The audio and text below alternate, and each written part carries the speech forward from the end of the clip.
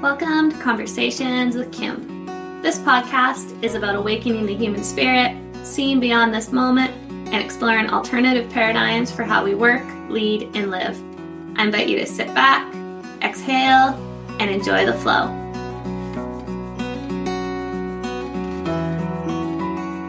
Tanner James comes from a long line of peasant farmers, trail riders, elk hunters, alcoholics, and agricultural salesmen.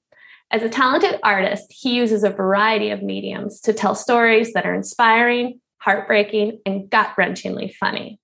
Moved by the power of story to shape our values, ethics, and society, Tanner focuses on bringing local stories of misfits and unsung heroes out of the woodwork and into our homes. Tanner is a published author who has directed and produced a recent short film, Chess for Life, and is a talented folk singer who has performed across North America. I first met Tanner in Mrs. Nakama's kindergarten class. As one of my oldest friends, I've enjoyed being on the receiving end of his adventurous stories. Recently, Tanner joined the Autumn Goose team as our chief storyteller, helping organizations visualize their personal mythos and live into their legends. In this podcast, we talk about the importance of the misfit in societal transformation, the role of failure in learning, and how localizing art can be a path towards diversity and global transformation. Tanner's own story reminds us of the importance of authenticity and how in the journey of growth, perseverance and resolve are just as important as skill.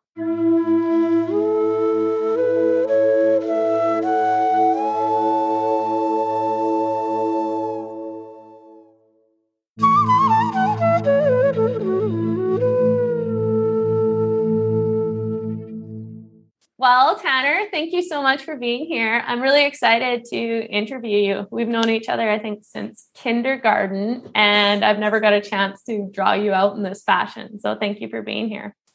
Yeah, you're welcome. I guess you're technically one of my oldest friends. Yeah, I was thinking that. It's, we live so far away and our lives have kind of converged and diverged. But yeah, it is crazy to think I've known you longer than I've known most people. Mm-hmm.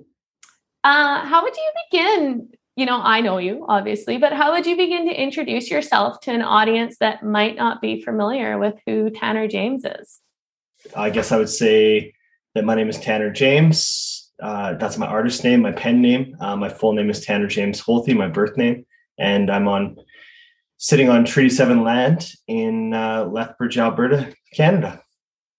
Perfect. And take me a little bit to the history of Tanner.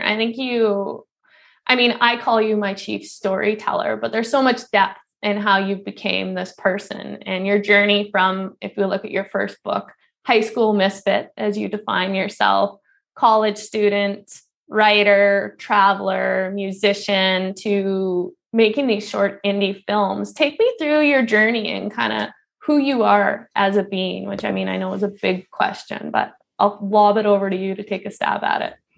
I grew up as a highly sensitive, curious, artistic person, in a really rough Southern Alberta town with kind of endless oil money. There's multiple ways to look at that.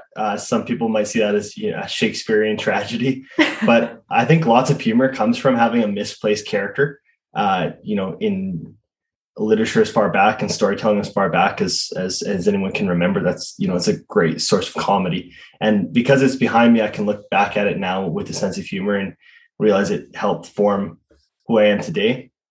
I think I knew from a young age what I wanted to do. I wanted to tell stories, and I wanted to explore, stories through artistic mediums.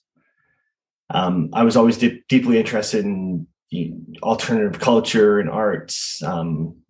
The mediums I was specifically interested in pursuing was, writing, kind of independent film and movie making and music. But maybe where my story differs from other people a little bit is that my struggle was, okay, I know what I want to do, but how do I do that? These are difficult things to get in, especially if you're from a small town in Alberta. I would say in the pre-internet days, that wasn't entirely true, but it felt like the internet has changed a lot. So being in a small town doesn't have the same geographical boundaries as it once did.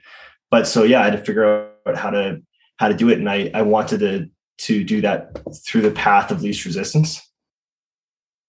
So why storytelling? I mean, I get that it's something that's drawn you, but I want to kind of draw you out as a storyteller, because I think there's something about the way you perceive, especially in some of your written work, the way you perceive situations, circumstances. And this link to, I like that you said highly sensitive, because I think that's a term that's starting to become more popular in our society. But, for you, why storytelling? What is it about the telling of a story that's essential to the expression of who you are? Yeah, I think there's multiple reasons. I think one of the more practical reasons why storytelling is because, growing up in a small town without a ton of opportunity, writing was something that didn't have technical boundaries. So I didn't have to go to film school. I didn't have to, grow up learning how to play a whole bunch of different instruments and have a whole bunch of technical skills to pursue it. Storytelling it was free. You could do it with anyone. It could be, small or big as a group. As long as there was someone there to listen, you can effectively tell a story. And I saw that growing up in multiple facets. I always joke around and say that I come from, a long line of peasant farmers and trophy elk hunters and used agriculture salesmen and storytellers. And, they were my family, my dad and my uncles and members of my family, they were bullshit artists. That was their currencies. They'd sit around and they would tell stories, and that was part of their identity. And that was how they entertain each other. And I saw that have value in their lives, and value in their community. We also both grew up going to and kind of going to a Catholic school, which, from a biblical standpoint, that's all based around storytelling. So we're indoctrinated through story. Right. Whether you like that or not, that forms your identity. So my DNA, storytelling is in my DNA. And I think as a society, it's not unique to me. I think everyone is, we remember things through story. That's how we're taught. That's how, we don't remember facts and figures as a little kid, but we remember these romanticized heroes' journeys. Yeah, I love that. I've never made the link until right now. You just caught me on that, raised in a Catholic paradigm. And mm-hmm. I mean, it's so story from Adam and Eve to Noah's Ark. I'm curious because I'm not quite sure where you'd put yourself now, but as you look back at some of those formative stories, how do you see how that story was told and the impact it's had on your life, influencing where you are now and how you're making sense of the world? I think as I get older, I'm learning that those stories aren't so black and white. Even, going back to, I'm endlessly fascinated with theology and with these biblical stories, because I think when we're young, we see them as a simple hero's journey, and it's good versus evil, and it's duality. And I think especially now like you said, it almost feels like we're moving into a new age and there's a paradigm shift. And so, we're looking at our vocabulary and how we talk about some colonialism and things like that. And when you go back and look at those stories, yeah, they can be brutal at times, but you can also find lines of beauty where if you put an emphasis on a different line in the story, it might completely change the meaning. I think it reflects, how I'm viewing my life in society right now. It's not so black and white, and there's very few things that are good and bad. Right. It's an entire Bible. Everything's about good versus evil, but really, from my experience through life, nothing could be farther from the truth. It's just almost never. It's almost never that simple. Everything's in shades of gray. Right. Which I think is an interesting place for us right now in society, in that we are hyper polarized, which I don't think is necessarily the totality. I think most of us are in the middle, but the media likes to portray this or that, good or bad. And one of the things I loved about your book, your first book, I Am the Lizard King, which was about a fellow we went to high school with, was that you portrayed his, in some way, lack of conformist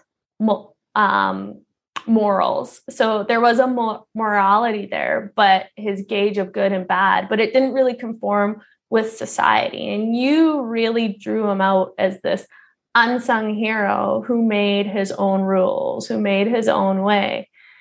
And that got me thinking on kind of your lens. And I want to hear, because it even got me thinking on my lens on, how do we actually navigate, good, bad morality in society right now when it is so polarized? And I want to hear from you, like, if life truly is gray, or a lot of life is gray. I mean, like, one of my favorite things in Buddhism is like, the truth is we don't know. Nobody knows and nobody will ever know, which is freeing. But it also brings that question, how do we move forward on such heated, contentious political issues, such as even COVID or environmentalism, when there's no right or wrong? And so it's a big question, but I'm just going to lob it over the fence to you. How do we make sense of our world if it really is gray? Yeah, that's a big question. I'm going to try and, maybe break it up in a few different chunks here, but maybe I need to start off by explaining what I think a misfit is. I love that. I simply think a misfit is just someone that's operating in at least some capacity outside the traditions and norms of our society. And simply put, for better, for worse. I think also, sometimes someone that might be portrayed as the bad guy at one point in time, now we look back through a different lens as someone that was a pioneer or someone that was, pivotal in a movement. But, at the time they might have been human dirt. That's how they might have been perceived. So, because our value system is always changing, and what like our idea of right and wrong as a society, and things go out of fashion so quickly, with exception of some basic human emotions like love and things like that, that does not change. You can watch movies from the 1940s and like a love story doesn't really change. Some of the like if you watch comedy, that's like if you watch an old comedy movie with Fred Astaire, it might seem so silly and stupid now, because that changes every decade, what we deem appropriate for comedy. But yes, I think that for a misfit, you're challenging something up front.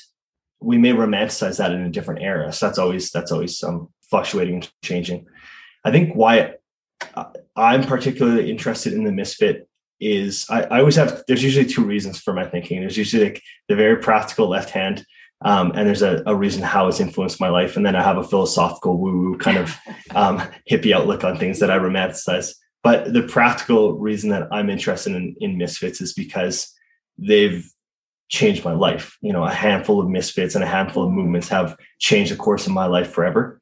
It goes back to my upbringing. When I grew up in the small town we grew up in, Southern Alberta, as a young man, it felt like I had three options that I could pursue with my life. I could, be in industrial agriculture. I could be in oil and gas, or if I was lucky, I could be in a white collar profession. In high school, when I kind of figured that out or felt that, I already did not have the grades for a white collar profession. So there, 1/3 of my options were gone. And that was a frightening, terrible feeling. I knew I was interested in music, and but that felt like there was an easier chance to land on the moon than play in a band, because I didn't know anyone that played in a band. It was, the internet wasn't the same as nowadays. I had no roadmap of how would I possibly play in a band or even learn how to play an instrument. It just felt like such an obscure concept. It felt like I knew NASA existed. So it felt like there was a better chance of, going through those gatekeepers and landing on the moon than actually playing a band to me at that time.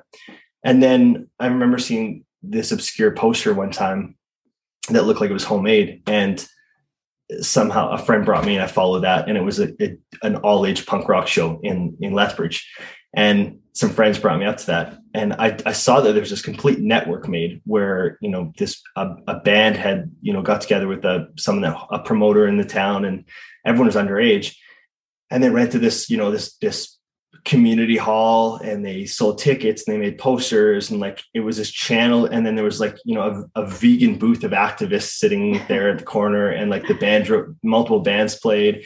It was available for everyone that wanted to be part of it, and you could pick a role and you could learn how to fulfill that role to the best of your abilities. And it was so amazing to me, because it was I just thought, a bunch of kids put this together and they created this network, and then I found out that was a network across Canada and across North America and across the world. And you couldn't get famous, or it was very difficult to get famous, and it was very unlikely you get rich.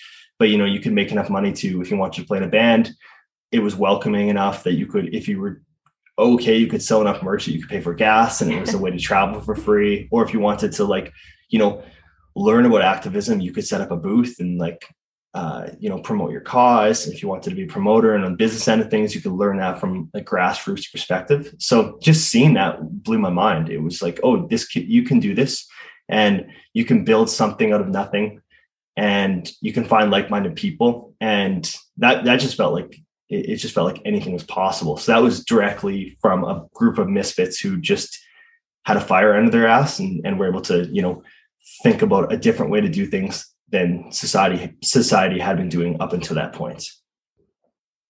I like what you're saying, and there's a couple of things that stuck out for me. The one is just seeing what's possible, and I think that's one of the benefits of living in this time, is that the possibilities are endless, and we're seeing them. And there's people you tag as the misfits that really are those trailblazers that expand our consciousness to like, wait, no, there's something else that might be available for me here. So I love that you said that. The other part that really stuck out from your lament on this is that there's a few basic human emotions that don't change, and you tagged love as one of them. And so when I'm kind of thinking about what we need to navigate through gray, it's kind of like we need the trailblazers and the innovators, if I'm hearing that in your mind, the people that show us what's possible. And then we also need to get in touch with what are the essence of, what makes humans unique. And some of them, those characteristics where morality and right, wrong might change, our ability to care for one another seems to be that sustaining momentum through time and space. And maybe I'm projecting my own thoughts on what you're saying, but that's what I'm pulling out of that. No, I think that's pretty close. Yeah. I want to hear from you because you're starting to talk about the time of your life in the band. And I think it's a really cool period of time, and that we were friends in this time, and I was following a more traditional path. I too didn't quite have the marks for the white collar career, but there's this place that used to be called Last Chance College, where misfits such as myself could prove themselves to get into the other gatekeepers in society. So I know you took that route too, but at some point our kind of paths diverged. I was more on the career trajectory, and you were living this traveling musician life. I'm wondering if you could talk about that period of your life, because in some ways, as an outsider, when I would meet you, there was always this lure of it, this romanticized idea of what it's like to be on the road, telling story, living your life's purpose, and what seemed to be kind of finding your authentic self. So I want to hear from you on that period of your life. Sure. So as I mentioned previously, that I knew from a young age that I was interested in writing, independent music, and independent film, and I was a film fan. Pursuing those three things came at different points in my life. One of the reasons that music came in the forefront is because traditionally, rock and roll kind of romanticizes younger people. Whereas, as a writer, the world doesn't have a lot of interest in you as a 21-year-old or an 18-year-old, unless you've done something crazy and broken a mold. So music it made sense to focus on that first and foremost, because the opportunity was there at a young age. And once I saw those, punk rock bands do it themselves, I knew that it was feasible and it was possible, and there's ways to do it. During that era, when I was I also went to the Lethbridge College, and thank you for rebranding that. It's actually a great college. I do want to correct that. But I thought that's what it was at the time. It was if you exactly how you described it. And but it was important for me because I met some people there that allowed me to sit in and play music with them. And music takes a few years for you to develop the skills to actually do anything useful with it.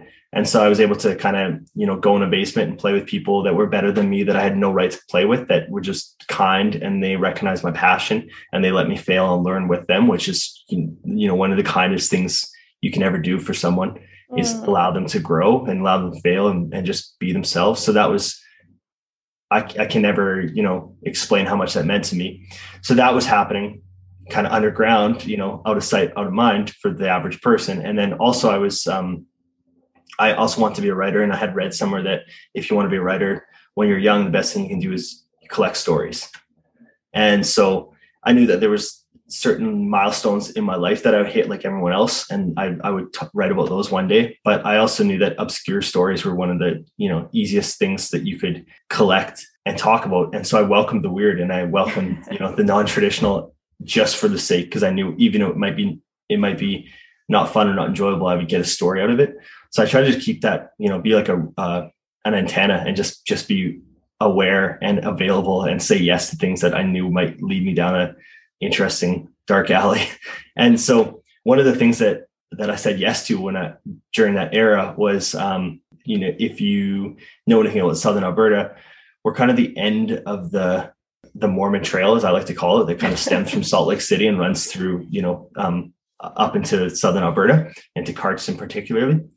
So there's this organization that is effectively took young Mormon boys and that already had done a mission, that knew how to knock on doors and be rejected, and gave them working visas, and then try to get them to sell security systems in the States. And so a friend and I kind of pretended we were, that was our pedigree growing up, and got these working visas. And again, the whole time I was like, is this going to be lucrative? Probably not. Is this going to be a good career move? Probably not. Is this going to be a weird story? And like, hell yes, it is. So this is collecting stories. And so I did that. And we went down to the States, and we lasted about 2 weeks selling security systems, but we had these working visas that are difficult to acquire. We acquire for free, a little bit of travel money. And we just moved to a place called Ocean City, Maryland, which we never even knew existed until someone told us about it, and ended up living there for the summer. And that's when I started, playing music on the beach, and I started busking, and I started learning how to entertain in that capacity. And busking is a very different, I think most people in North America learn how to play music through church, and they learn like playing in a church band, and they learn like this very style that colors most of North American music now. I didn't grow up that way. I didn't grow up learning how to play music in church. That wasn't available to me. So yeah, I learned how to busk on a beach, and that's trying to get someone's attention for 10 seconds. It's like the only goal is if you can get their attention, they're more likely to throw money in your case. And so it doesn't really matter what happens. It has to be quick, digestible, and fast. And it taught me how to, how to tell jokes and be quick and work with a short attention span. And what songs worked. And it was very punk rock, because you had to be loud, and you had to be like a little bit obnoxious. And that's kind of taught me the fundamentals of entertainment. Hearing a bit of a theme in what you were talking about before on people that let you fail, and then jumping into the world of busking, and which is like quick failure. Okay, learn, fail again, learn. What is it in you that, because the other thing, and this is a bit of a digression, but one of the things, Tanner, that has always struck me about your stories is you and I came from the same small town. We were indoctrinated in the same church. I used to sit across from you. I'd be like, oh, there's Tanner. And we both kind of took these separate paths. We both have what I would think are like somewhat colorful backgrounds. I would say we've both lived. Mm-hmm. But one of the things I have always admired about you is that there never seemed to be this same shame around some of your weird stories. This same, you have this open mind that has seemed to just allow you to experience something for what it is without going into that right, wrong, and really living into that life is gray. That's something that I've noticed from you. So I'm curious on how at such a young age, because at 18, 19, 20, you're young, you're impressionable. How are you able to hold such an open mind with that fail fast? It's just an experience. It doesn't mean something fundamental about myself, because that's always been something that I've really appreciated about you. I think, that back to that misfit culture. I think in my teens, what was valued in our small town, and it was, as a male, it was like could you play hockey? Were you good at hockey? Well, you were valuable. And if you couldn't, you were less valuable. Were you good at school? That wasn't even as important as hockey. That got you a little bit of value, but like there wasn't a whole lot of to feel self-worth through. And I just thought that was bullshit. And I could tell from a young age that, and I look back now, I'm like, so what if you're good at hockey? So what if you can push a rubber puck around a piece of ice? Like that doesn't impress me at all. I'm not downgrading athletics, and I think that the triumph of the human spirit is a whole different entity that I do romanticize, but that wasn't how I saw minor hockey. Elevating someone to like a demigod status.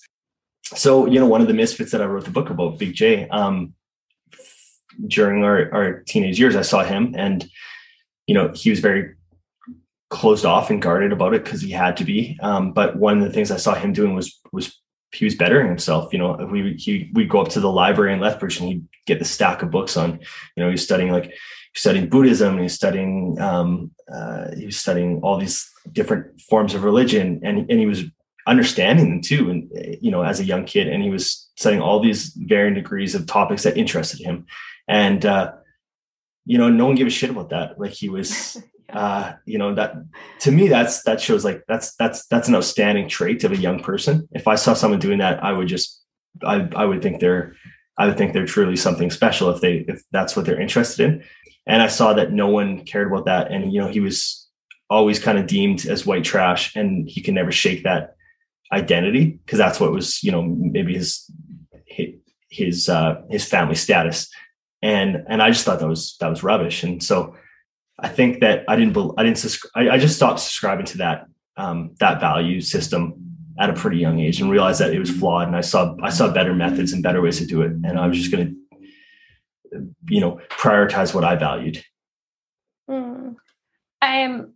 One of the things that you're describing that's sticking for me is this journey to authenticity, being really about questioning everything that's around your world and finding people that you really resonate with. I'm wondering, you must be turning 36 because I remember your birthday is in October, about the same age. My birthday's coming up. So you're on the cusp of 36. You've had this weird, wondrous life. You've deep dived into some of your passions, probably more than most people, Tanner. How do you feel right now at this point in your life? How authentic do you feel you are able to be in society and able to be yourself? Have you found your authentic self? I think that's really the question that I'm looking for after all of this traveling and striving. Yeah, I think I found enough channels and outlets that support what I do. And, I'm not famous, and I'm not independently wealthy from any of it, but I've been able to, keep a roof over my head, and I've been rewarded with adventure and with friendships and with, the luxury of pursuing, like you said, doing a deep dive and writing a book takes thousands of hours. And like, I've had the luxury to sit down and pursue that and make a little bit of money off it. And, that's a wonderful thing unto itself to, to have some sort of reward. I think you shouldn't be doing it for that, but it's just that you do need, like, I think we do need a little bit of validation, whether that's through our peers, through, some sort of like financial stability, through, some of these channels and gatekeepers. That really, really helps, just kind of to give you the confidence to call yourself that. There's always that point as any artist where you say, yes, I'm a musician, and you're not ashamed to say it in public. It took a long time before I could say, yes, I'm this, or yes, I'm that. And now I just do a lot of things. So I try to brand it all as the storyteller, or just for simplicity's sake, because mediums aren't that important to me anymore. Like whether I'm playing music on stage or I'm writing a book, like it really doesn't make a difference to me. It's like the common goal is the same. I'm trying to tell a story, and I'm trying to like invoke the human emotion through our like collective experience. And that's what it's all about to me. I feel confident at this age, and I feel excited too, because I think one of the real joys of pursuing arts is that you never retire, you just die. So it's like not something I ever have to like. I think you get more selective as you get older, because one of the beautiful things about being young is that you don't understand how much work something's going to entail, or, going across the country in a an indie rock band in an old van is, it's cold and it's brutal and it's dangerous and it's sketchy and it's a wonderful adventure. But, at 36, I romanticize that a little bit less. I'm still happy to go play some like shows and go on tour, but I want to stay in a hotel if I do it now, or stay with a friend once in a while. So some of those doors, you're happy. I'm happy I did some of those things when I was young, and I can be a little bit more fussy now. But I also heard recently a filmmaker talk about how with film, particularly, a lot of people do their best work when they're in their 30s and 40s. And then when they get in their 50s, they can start teaching and sharing. And I love that you can use your expertise and you can kind of, be a mentor and share. And there's that whole future that you have to look forward to. You can teach at any point kind of thing. So yeah, the future feels bright. Well, thank you for that. And I mean, there's so much in there, but what I'm really resonating with what you're saying is this finding people. One thing that you said, finding people that see, hear, and understand you. In coaching, they say, one of the gifts of coaching is that you're seen, heard, and understood. And I think as much as there's this period of exile, feels like exile when you're walking, trying to find your authentic self and find your people, at some point, part of that process is finding other people that are like, no, I see you and I appreciate your uniqueness. And the way you described your life really has a lot of simplicity around it. Like you said, I'm not famous, but I hear so much wealth and abundance in that you're able to create a living, have a house, have a family, doing what you love and being who you are. And from like the coach's door and also from my own journey, I mean, ultimately, I think that's what most of us are looking for. I think we get fooled by false idols, especially what we're taught in society that will bring us this joy and bring us that really isn't aligned with what actually seems to bring us to life. So I think your story speaks to it quite well. I do want you to tell me about, because you've transitioned to film recently, your recent short film, Chess for Life. I want you to talk just a little bit about it. What drew you to this? Yeah, so Chess for Life is a really cool program that is native to Lethbridge, Alberta. It is a really simple concept launched by a professor and a judge, in which they take at-risk youth with a criminal record, and they, instead of them doing traditional community service, which we know doesn't really work, like picking up trash in the park or something like that, for one hour a week, they get together and these youth learn how to play chess. And the idea is, or the theory was, chess is a game of strategy. It's a tactical game of warfare, and it's thinking about, one or two or three moves ahead. And by teaching, this philosophical game to kids, would it help them make better decisions moving forward? And, through the University of Lethbridge, they were able to study, they're continuing to study it. It's this growing program. It's moving beyond Lethbridge into Calgary and Edmonton. It's moving to the prison system. It's moving into, kindergarten classrooms, without a criminal component. And it didn't have a lot of publicity. So I'd heard about that story a few years ago, and I just kind of always knew I wanted to be involved in it somehow, some way, whether it was volunteering or telling the story. And then I saw a program through TELUS Story Hive, which is this great program for emerging filmmakers, where they you can kind of pitch some ideas for grant money, and they have some mentorship behind it. And it's kind of set up for any level of filmmaking, whether you're just starting out, interested in the idea, and want to put together a team. It's not to say you can't get the funding, or you're a seasoned vet, grizzled vet that wants money and do it all yourself. Like that, you're applicable no matter what. So the theme was local heroes, and I thought, for a documentary, they were offering $20,000 to make a hyper local documentary, and I thought that just married perfectly with this Chess for Life concept.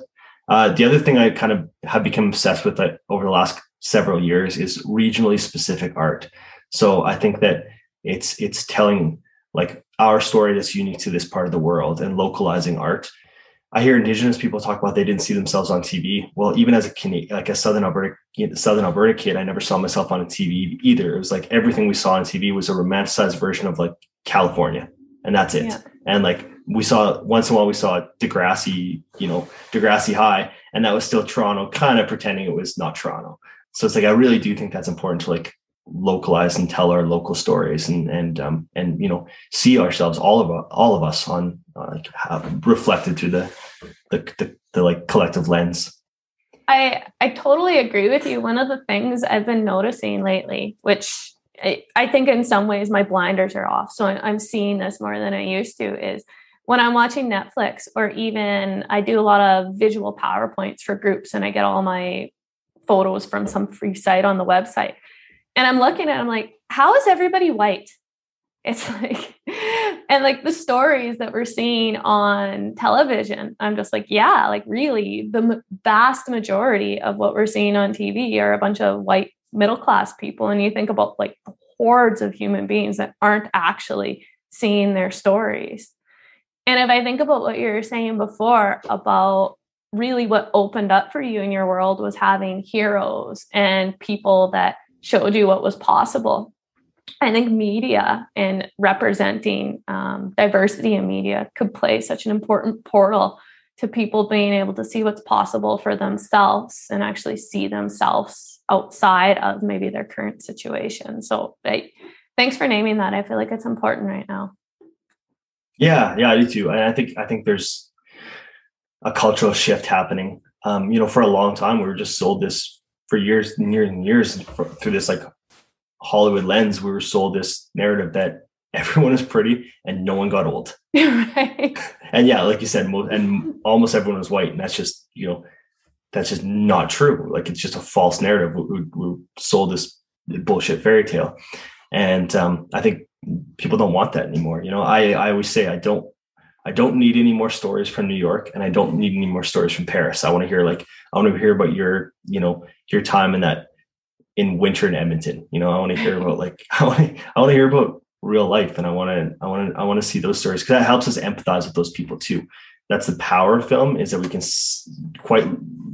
quite easily see through someone else's perspective in their life. And if we only see this bullshit narrative where no one ages and everyone's pretty, and everyone's white, then we're just failing to use this wonderful tool we have called film.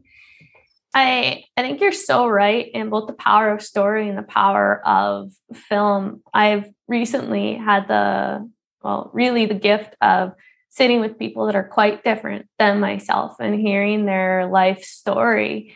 And you named it as empathy, and it's true. It's like you can't sit across from someone and hear what's real from them and see the look on their face as they describe truth and still be in judgment. I maybe it's that human element of love that cascades across generations of time. But I think there really is something about hearing somebody's story that you have this moment, whereas Pema Chodron says, is like, you're like, oh, you're just like me. Like I see you in myself and I care about you.